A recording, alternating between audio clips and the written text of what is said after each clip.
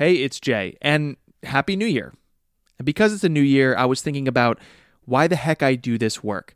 I call these aspirational anchors. When you set a goal, that's like saying what and where. It's a mile marker. But an aspirational anchor is more about the how and the why. It's about the behavior change that you seek to make in yourself or in others or both in order to reach that aspiration. A goal might articulate something like, let's grow our audience 50% month over month. But an aspirational anchor sounds more like, let's show the world how fun and relevant we are. See the difference? So to me, an aspirational anchor requires two different things that you can figure out on your own. Your intent for the future and some kind of hunger you have today, some dissatisfaction with the way things are unfolding with the status quo. And when you figure out your intent for the future and what angers you or frustrates you about the status quo, now you can march towards that aspirational anchor. And I've spent a lot of time trying to figure that out myself. I've articulated my aspirational anchor before in several different things, in podcasts, in articles, in speeches, but to summarize it, I want to help more people do work that is intrinsically motivating to them instead of telic. Telic means done to a definite end, aka a chore. When something is telic, you look for shortcuts. You're trying to get off the hook. If you're trying to sweep your floor at home to clean it, imagine how much cleaner your floor would be if it was intrinsically motivating instead of telic, instead of a chore. But because it's a chore, what do? We delay, we look for outsourced opportunities, or we try but not quite as hard as we could. We don't enjoy it. When something is intrinsic, when it's intrinsically motivating, well, we enjoy the moment. We enjoy the process. And because we enjoy the process, well, we also get better results. So I want to help create a world where more people can feel intrinsically motivated by the work that they do, because I think that leads to fulfillment, it leads to great service of others, it leads to great work and great lives. And because I've been so focused on this idea somewhere in the back of my mind for years now, I've started to figure out, how does this manifest? Like, how do I execute on that? And I think one way I've started to do that was to explore the creative process and great creative work by putting an X-ray lens on it, by helping people deconstruct something that seems big and great into its tiny component pieces, because therein lies the secret to the process. It's not even a secret. It's just taking a moment to understand what are all the hidden choices and techniques and turmoil, the tiny pieces that make creativity so wonderful and make a big project actually big. Because remember, creativity doesn't mean big. It's just the sum of lots of little wins all strung together. So let's focus instead on the little wins. That's one way we can start to become intrinsically motivated. We can put ourselves in control and do all these tiny things that add up to something special and exceptional. And yeah, if somebody else wants to call it this, big. Okay, so I ended my year last year doing stuff like that. And two ways I was doing that was to create two different podcasts. One called 3 Clips, which is about deconstructing great podcasts, and one called I Made It, which is where we talk to world-class creators who take a favorite project of theirs and they deconstruct it. They go behind the scenes in the making process that they often don't share publicly. So what I'm going to do throughout 2020 is I'm going to continue to syndicate those episodes right here on Unthinkable. And I thought there's a great place I can start. It's with one of my favorite creators on the planet, the world-class photographer and CEO of Creative Live, Chase Jarvis. So this is an episode of I Made It, my podcast with Podia. You're going to hear more about that in the show. But I just wanted to give you, the listeners to Unthinkable, a reason that I'm doing this. I really want to help people do work that is intrinsically motivating to them, not telic. Everything gets better when that happens. And to do that, I'm going to explore those tiny moments, the behind the scenes, the deconstructions of creativity all year long. In the end, I hope this is one small step towards you finding and honing your voice, sharing it with the world, and making a difference to change the culture of your industry, of your community, and of the world that you seek to build. So thanks for continuing to stick with Unthinkable, and I hope you enjoy all these episodes we have planned for you throughout this year. Without further ado, here is the next episode of I Made It with Chase Jarvis. Enjoy. Okay, let's see. Okay. Check. No. What does it take to be a great creator? Test. Hello. Check 1 2. to hone your craft and turn it from a passion project into your livelihood. We often put this notion of creativity up on a pedestal, and don't get me wrong, I'm totally guilty too. I love the big idea, the daydreaming, gazing out the window and thinking about what could be. I get inspired when I see somebody I admire do something truly amazing. But creativity doesn't mean big. Let's see. It's the sum of lots of small, often hidden choices, all strung together.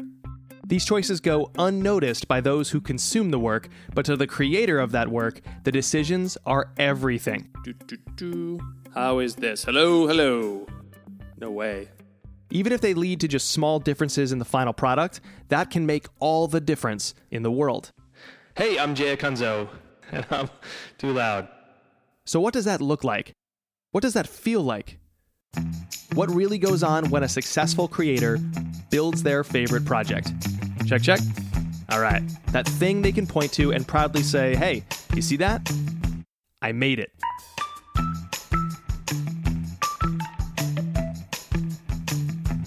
Hey, I'm Jay Acunzo. I'm an author, a speaker, and the founder of a media company just for marketers who make shows called Marketing Showrunners.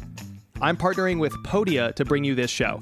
Podia sells tools to help creators earn a living on their craft through things like courses, memberships, and digital downloads, no coding needed. On this show, creators who earn a living on their craft go deep inside the making of a single project, and it's there that we find some of the technique and the turmoil that went into making something meaningful for their business.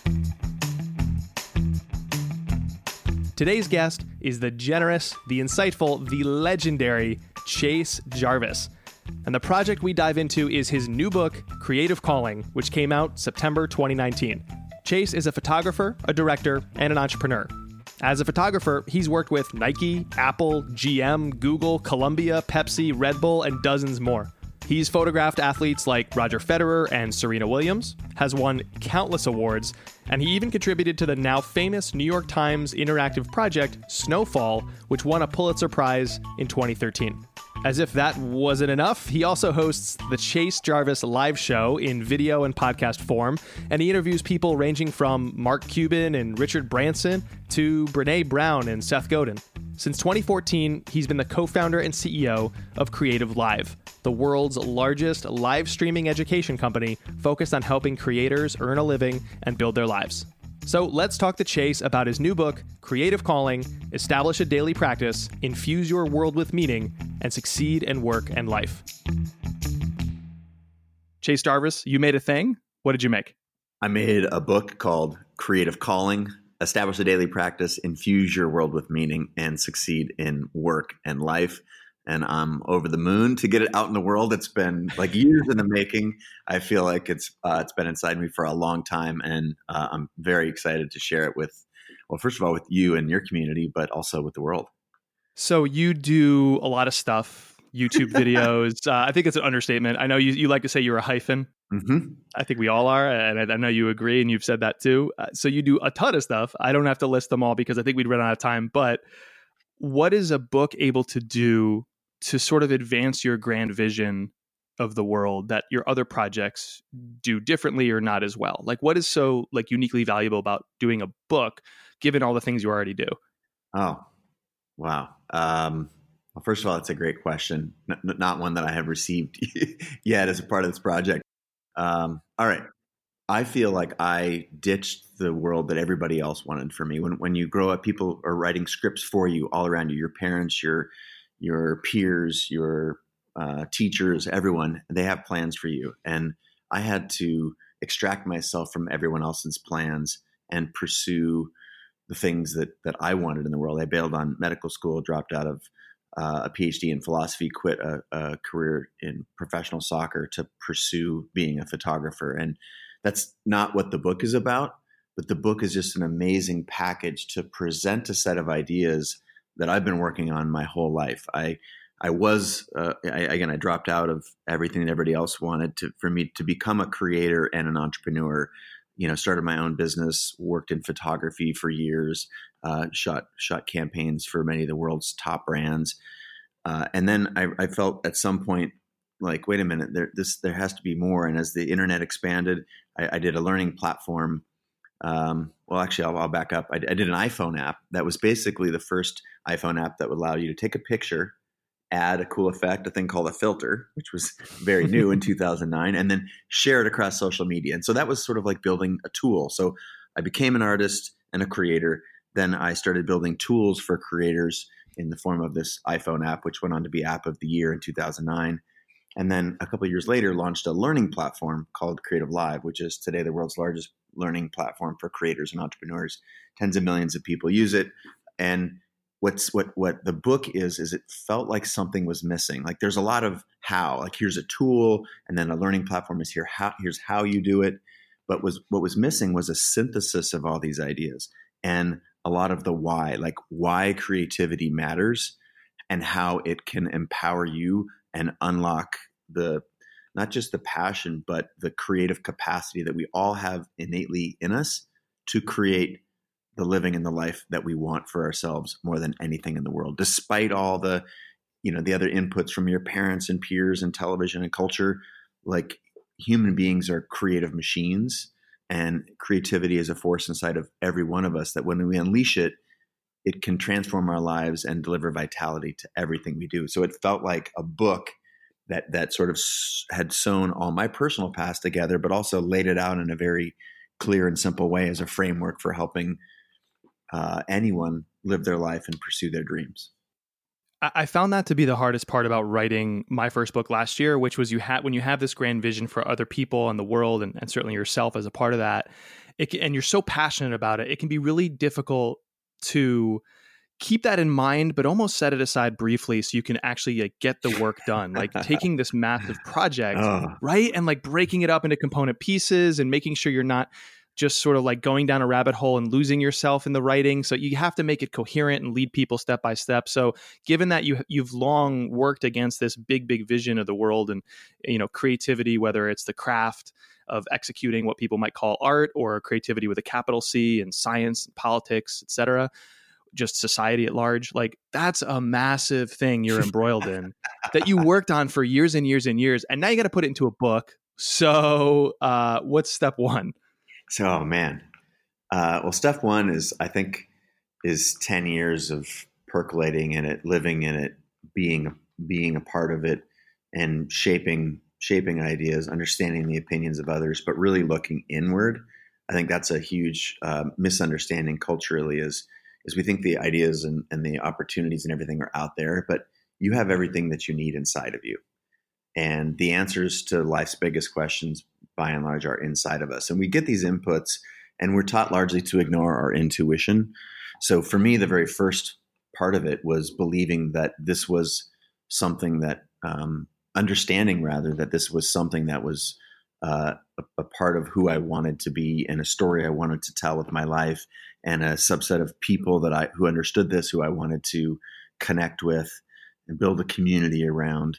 And all those answers were in there. I just was getting information from lots of other places that was conflicting to that. So there's the step one to me is sort of cutting through the noise and listening to your intuition, your true sort of soul of what you want for your world. And the book it has a framework, which I think is a really useful framework. It comes in 4 steps, 4 parts, and in a way, it's a creative process that if you wanted to, say, build a business or create a piece of art, or it's also a framework for your entire life. And it's based around the acronym IDEA. I is for imagine. Imagine your dreams for this thing, if it's a project or your whole career or life. D, design. Design a system of daily work, little things you do all the time to reach what you're imagining. E, execute. Execute on that idea, refine the system. A, amplify. And amplification is a piece of the pie that so many creators and entrepreneurs and people that I know, they miss. They keep their dreams inside and quiet versus building a community around their ideas. So, if you go back to the top of the hour, I early on realized that everything that I'd ever done and every piece of inspiring work that I've ever deconstructed, from Richard Branson building businesses to Brene Brown discovering her life's work around vulnerability and shame, to anyone else. When I deconstructed the work of myself and others, it was this really repeatable process.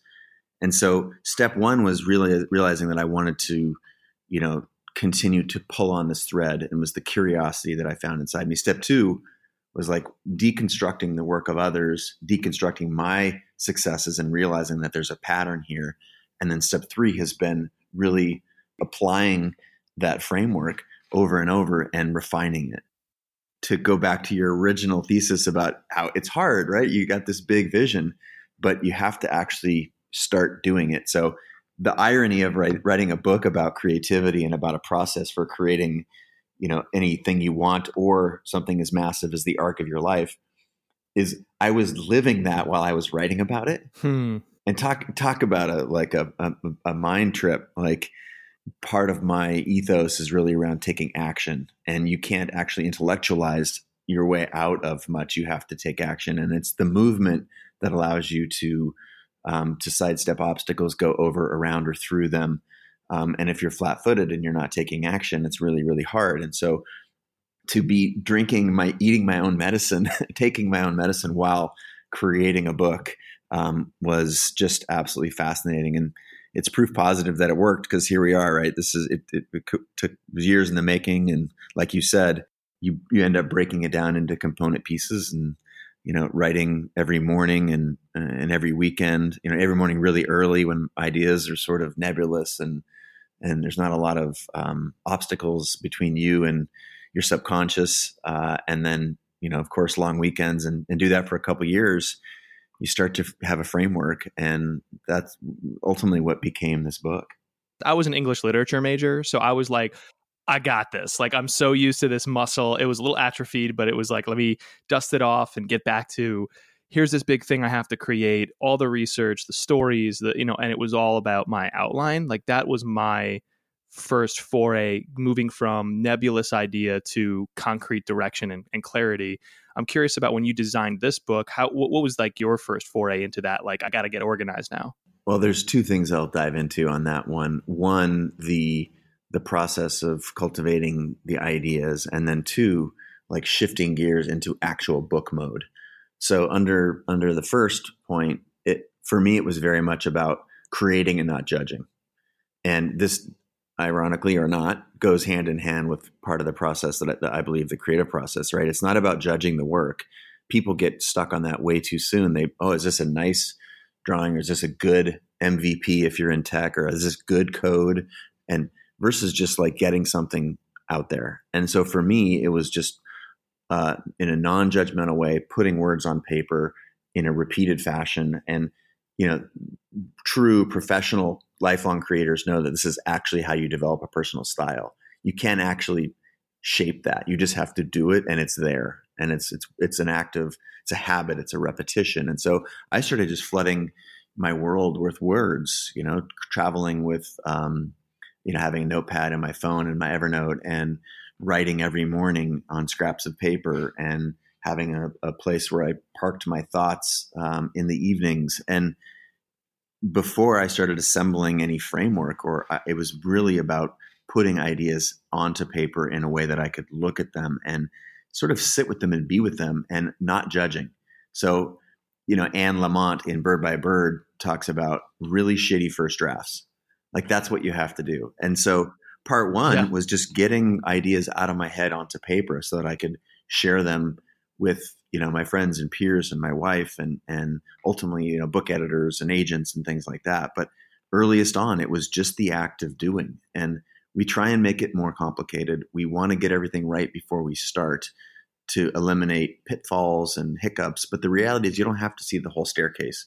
You just have to see the first couple of steps. And for me, I knew that I wanted to do a book. And so I started writing. And, that over time took shape, but I wasn't in too much of a hurry to shape it.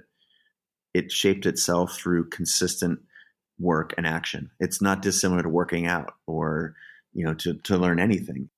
And then under step two, when you think about, okay, I need to shape this into a book, it was very community centric. I shared these ideas with my friends and my wife, Kate, who's been super collaborative. She's a co-conspirator, a co-founder in so many things that I've done, and bouncing ideas off her. And I have an agent, Steve Hanselman, who's just incredible. And we've been together for a number of years. And he's like, just when the time is right. And so we just be kicking things back and forth. And then one weekend, this was a couple years ago now. It reached like peak, had to get this out of me.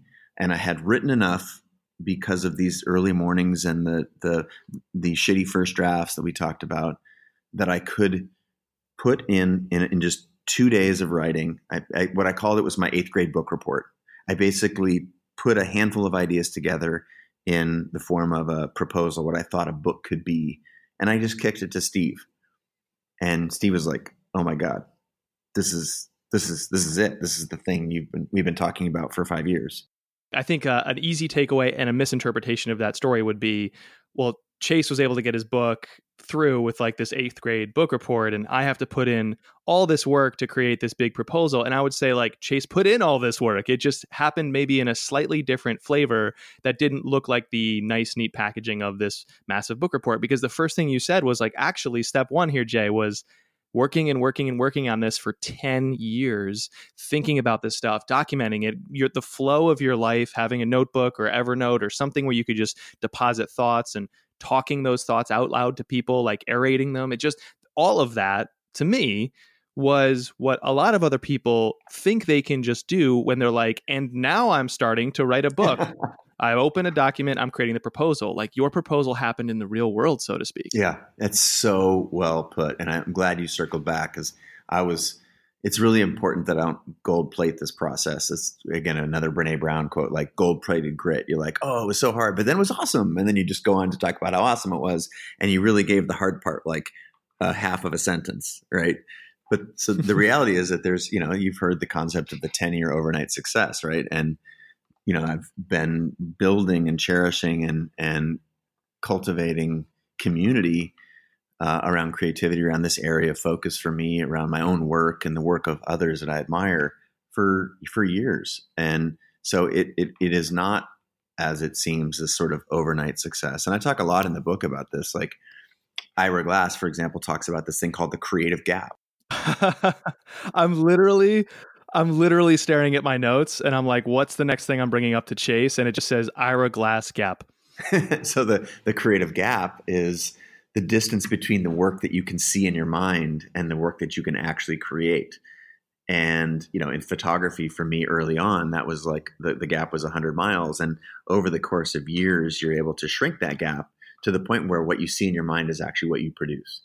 Right. And that's part of why I'm advocating just starting. And it doesn't, creativity does not have to mean that you're donning a beret and you're quitting your job, and that, no, not at all.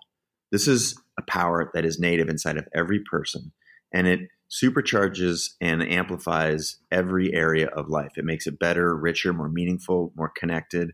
And ultimately, humans are creating machines. Like, that's what differentiates us from every other species on the planet. So whether you're cooking dinner, writing code, building a business, it's all creativity. And what we need to do is find a way to not judge this, to undo the years of cultural programming. Because face it, our culture, it's easier to sort of control and measure and move things forward at a government or nation state level if you just sort of, walk in line. But that's not how innovation happens. That's not how ingenuity, or that's not how the biggest problems in the world get solved. So, like, if you go back to, we're just native, massive, creative animals, let's start identifying that, calling ourselves creators, and taking these steps that we're outlining here, whether it's my 8th grade book report, or you're getting started, you have a passion for cooking. Like, these are the things that are that unlock the truest, deepest meaning of what it is to be a human being. The creative gap gets smaller over time.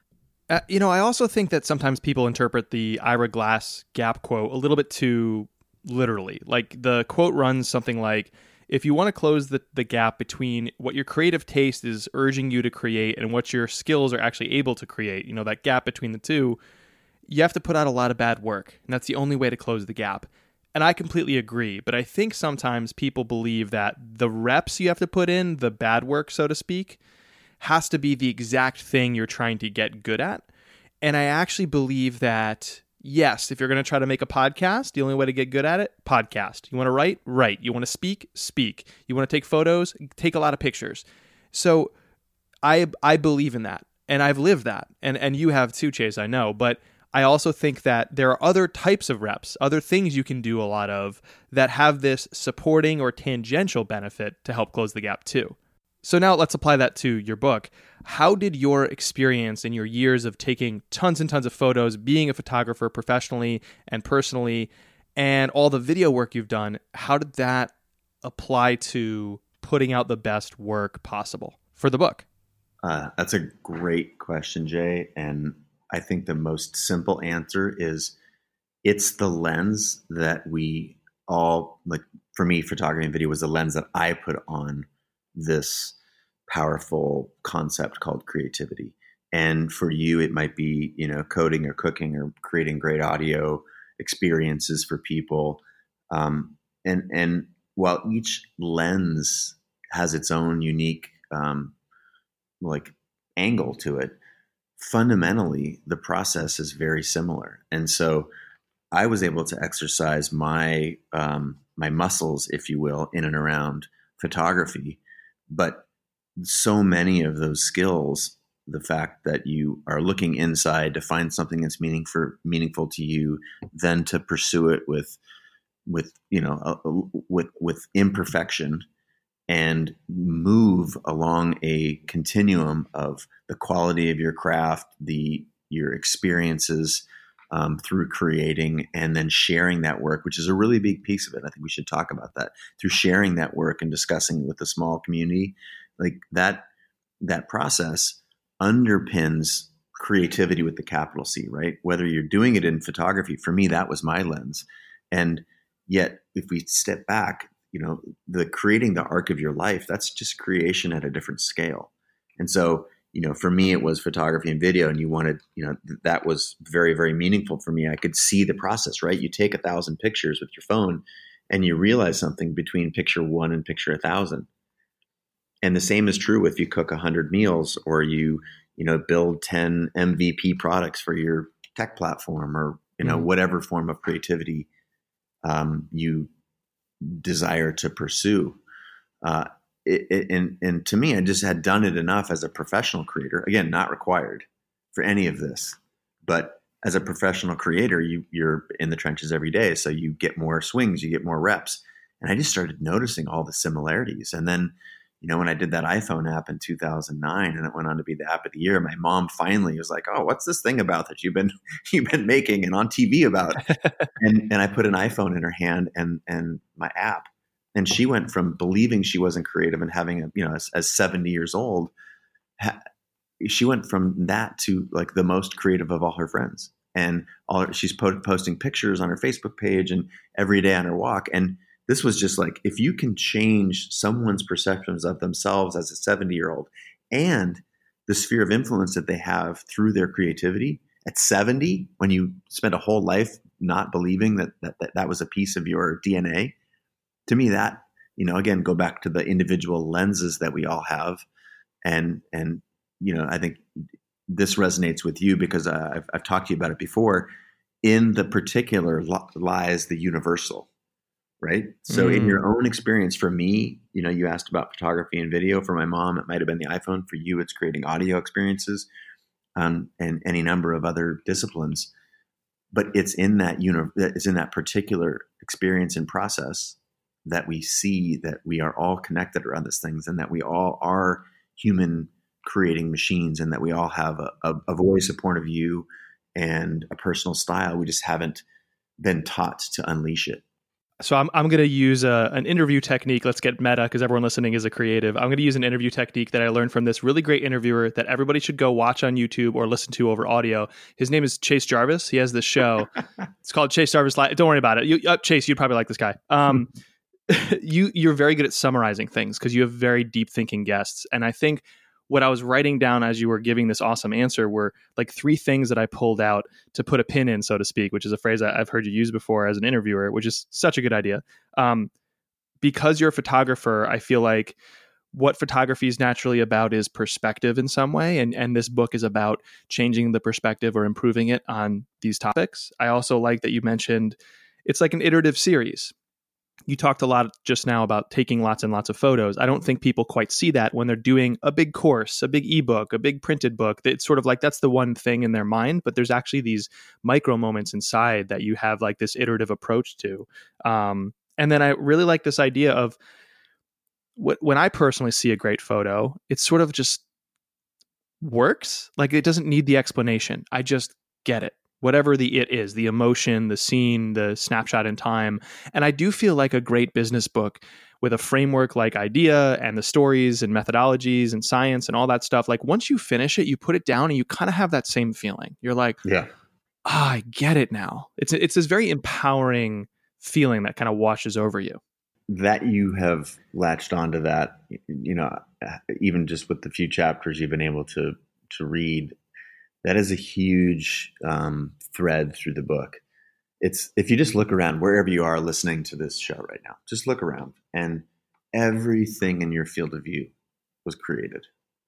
And it was created by someone no smarter, no brighter, no anything more than you. They had the same raw materials that you do.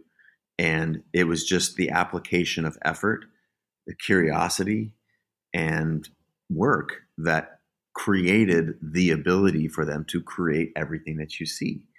And when you start to unpeel that, you start to pull back the different layers and you realize something as foundational and fundamental as that. You're like, wait a minute, you mean I can do that? There's no crazy leaps to be made. This is all, it's so obvious. It's like hiding in plain sight in our culture. And to me, that's why the book had to be made. And I think why it has a chance to really create an impact for anyone who's listening. In the first chapter of the book, you use a word that I used in the subtitle of my book. I use it very freely. I think it makes a lot of people cringe, which I kind of do enjoy. It's the word intuition. And you talk about listening to your gut, which isn't like a big revelatory moment of clarity necessarily, so much as like a little thread that you're shown and you start to pull on. Why is that idea so important to you and that other people get on board with that idea of like there is this sort of internal voice or this gut that you have access to, and why does that matter? There's a couple different I think elements that I want to bring to bear on your question, Jay. One is that intuition is a thing that we're taught not to trust, right? Because it seems whimsical and fickle and fleeting and all those things. But the reality is it's just the opposite. Our rational mind is the thing that's reasonably slow. It's loaded with bias. And while it's useful, it is it's only a fraction of what we should be considering when we make any decision, but certainly life's biggest decisions on what do you want to pursue? What do you want to do for a living? Who are the people you want to put yourself around? And how do you want to feel? And we all have these moments, let's think of your own life right now. There were times when everything was working, and working can be whatever you just put it in air quotes there. And there was a feeling that was associated with that. And that largely what I find is that's not at someone else's directive. Those are when you're doing the things that are natural to you, that are instinctual. And that we're taught to turn those things off, that's just a very convenient way of controlling you, not in some sort of like black state sort of way. That's just our culture does that. And if we take the opposite approach for a second and said, wait a minute, we know that right now our body is taking in billions of pieces of data. Like you're not thinking about what do your genes feel like on the backside of your thigh. But if I draw your attention to it, you can feel that. And the reason you weren't noticing that right now is because your body has to, in order to move through life, it has to focus on a number of things, potential threats, light, your ability to see or move through the world, or it has to focus on so many things, and it has to turn off billions of other pieces of data. But what we know is that data is hitting our universe and it's being stored in our cells. And so where the rational mind is slow and brooding and sort of it's inclined to negative thinking because there's a survival bias, right? We were all looking for saber-toothed tigers. Way more important. It's way more important than seeking the spa, right? And yet our intuition, that has all of the data stored in it. And it's a little bit harder to access. That's why we feel it in our body, that's why I call it a gut feeling, not a head feeling. So the book is largely, there's a piece of that early on that talks about listening to that intuition. I call it the path. And every person who's listening to us talk right now, every person, 100%, with zero exceptions, has felt it working. Whatever it is in their life, whether there's their job or their life or there's relationships or whatever, you felt something working. And if you retrace what was working and you undo, you deconstruct it, I don't know an experience that someone has where it was working and they weren't trusting their gut. Yeah. Yeah. So there's this really tight index between intuition and feeling that feeling of things working. There's I open the book with a line that's like, is how you're working? Is how you're living working? And most people answer no to that. And one of the first things that I can get you to do is to step into those moments when it was working and what was happening. And there's a really strong correlation to intuition, to personal agency and personal power, realizing that you were the author of your own script, of your own life. And that's the basis, the foundation that I'm trying to get people to lean into for the book. It's very simple. It's not radical at all. And that's why I say it's hiding in plain sight. So I want to end with 2 tweets and a quote, and then we can get you out of here. So the 2 tweets are actually the questions that people submitted that I pulled out from what folks wanted to know. So this comes from Sarah Beth Lewis, who asked about her husband and her, I guess, are running a SaaS company, software as a service. It's going well. They're copywriters. They're thinking about starting a YouTube channel. And she was really curious to hear your advice about how to make a business-oriented channel that's actually entertaining and enjoyable instead of stodgy and what she says cardboardy, which I love. Yeah, right. I think it's pretty simple. What was her name? Was it Sarah, you said? Sarah Beth. Yeah, Sarah Beth. Okay, so I go back to the piece that Jay and I were just talking about, which is like, what is your intuition telling you? What do you like to listen to? What do you like to connect with? What do you like to make? Where is your curiosity? And that's just, it doesn't have to be everything, but that's the seed around which you should start building something, and you should start investigating it in the form of action, right? Let's just go back to the very simple framework that you and I talked about that the book has called IDEA. Imagining what this could be is the first step. And you're like, oh, and by imagining, like, what do I like? What am I curious about? What are the things that are out there in the world that I'm attracted to? And if you can borrow from 5 or 6 different shows or different genres, the more the better. That's great.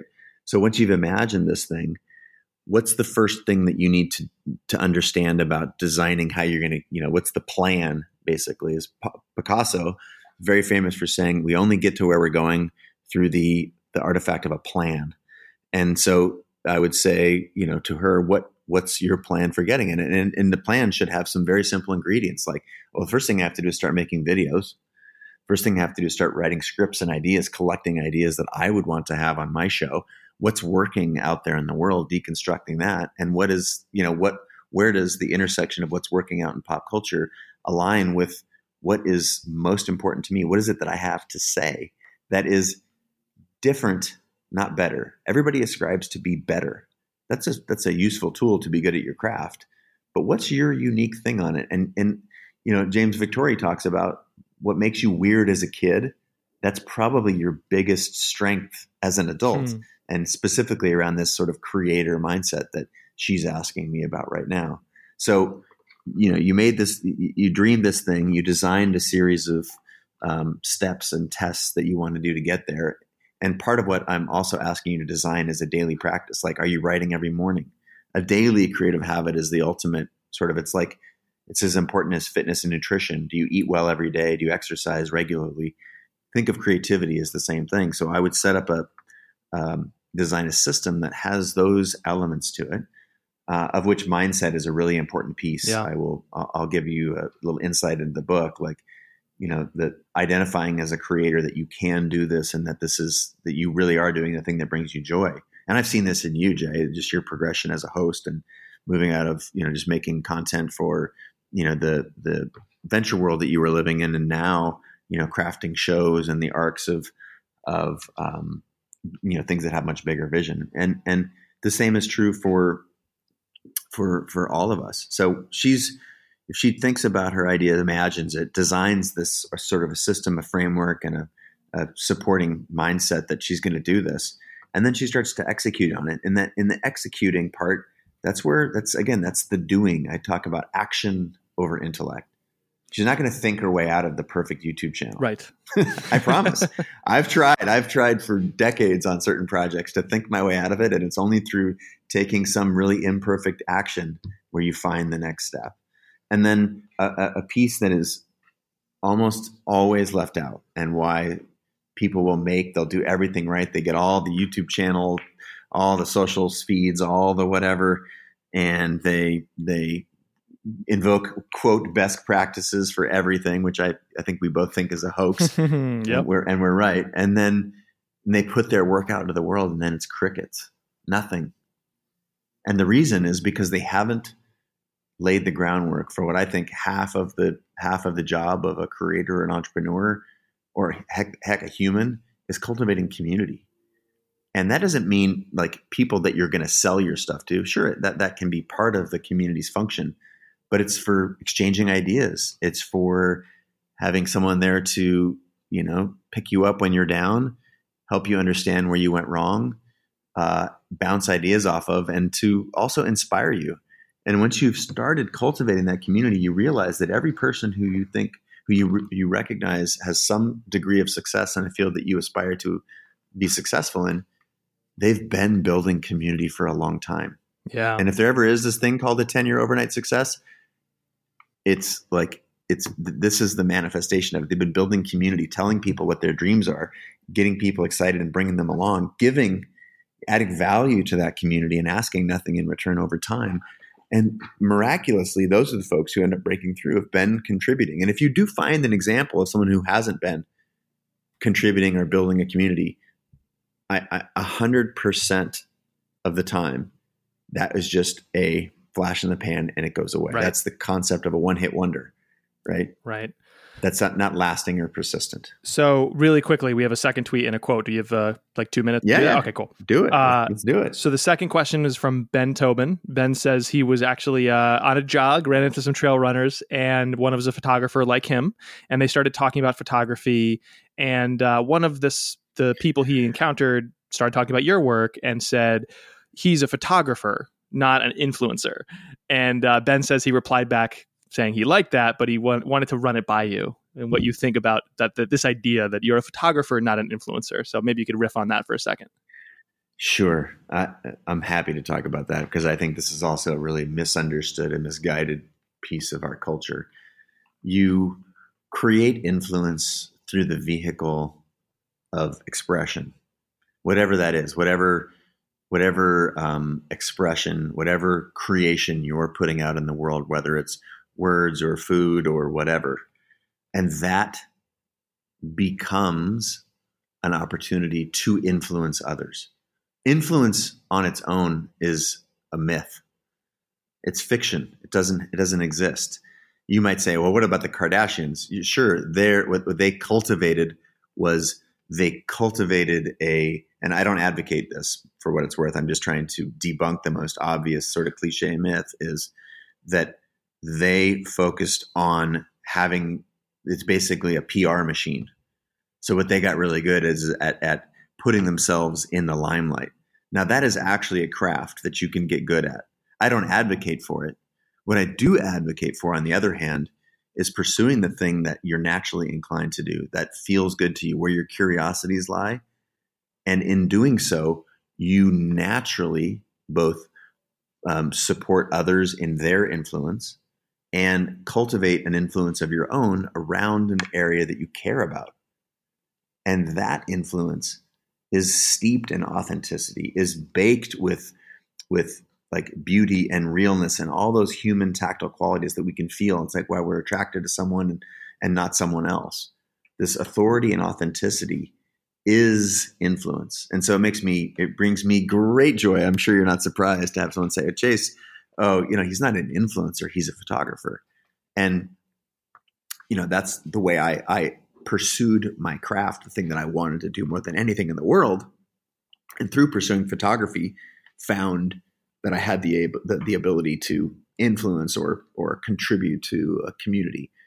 And then when I leveraged that influence, that reach and that footprint, and mostly the experience of mastering something, I was able to leverage that into something else, into say entrepreneurship, and help build, Creative Live and raise venture capital and reach tens of millions of people. But that's just the application of influence that was created through 10,000 hours of work. Yeah. It's everybody focused on the byproduct instead of the thing that yields the byproduct. And almost you have to then decouple it, not care about the byproduct and focus on the thing. For sure. That is a better articulation of it. I wish you should. I can use your answer. I'll follow you around the world. We'll do this little act that we've developed here. To wrap things up, here's a quote from Anthony Bourdain as read by Chase. It's not always a great idea to follow your passion. If you're passionate about something, you'll never be good at. At some point, you're going to have to recognize that. But if you feel in your heart, if you have reason to believe that you can do something awesome that will shock and astound and terrify people and bewitch them, do that.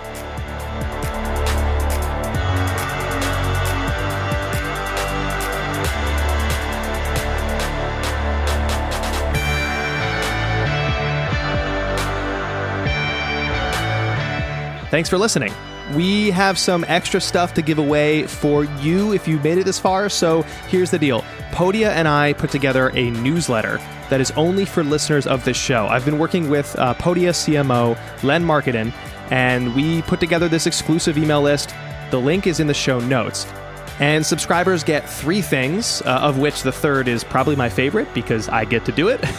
But those 3 things are, number 1, a free copy of the book that's been written by the team at Podia about creating and selling online courses, which is normally $29 on Amazon, but you'll get it for free. Number 2, write-ups about each episode with key takeaways ripped out and links to anything we discuss on the episode. And then 3, exclusive and rolling invitations for periodic live video calls with me and Len, where we talk about running creator businesses and answer questions from listeners about the show and their businesses. I'm Jay Acunzo, and this is what I made this week, but here's to whatever you're making right now. Keep going and let us know if we can help. See ya.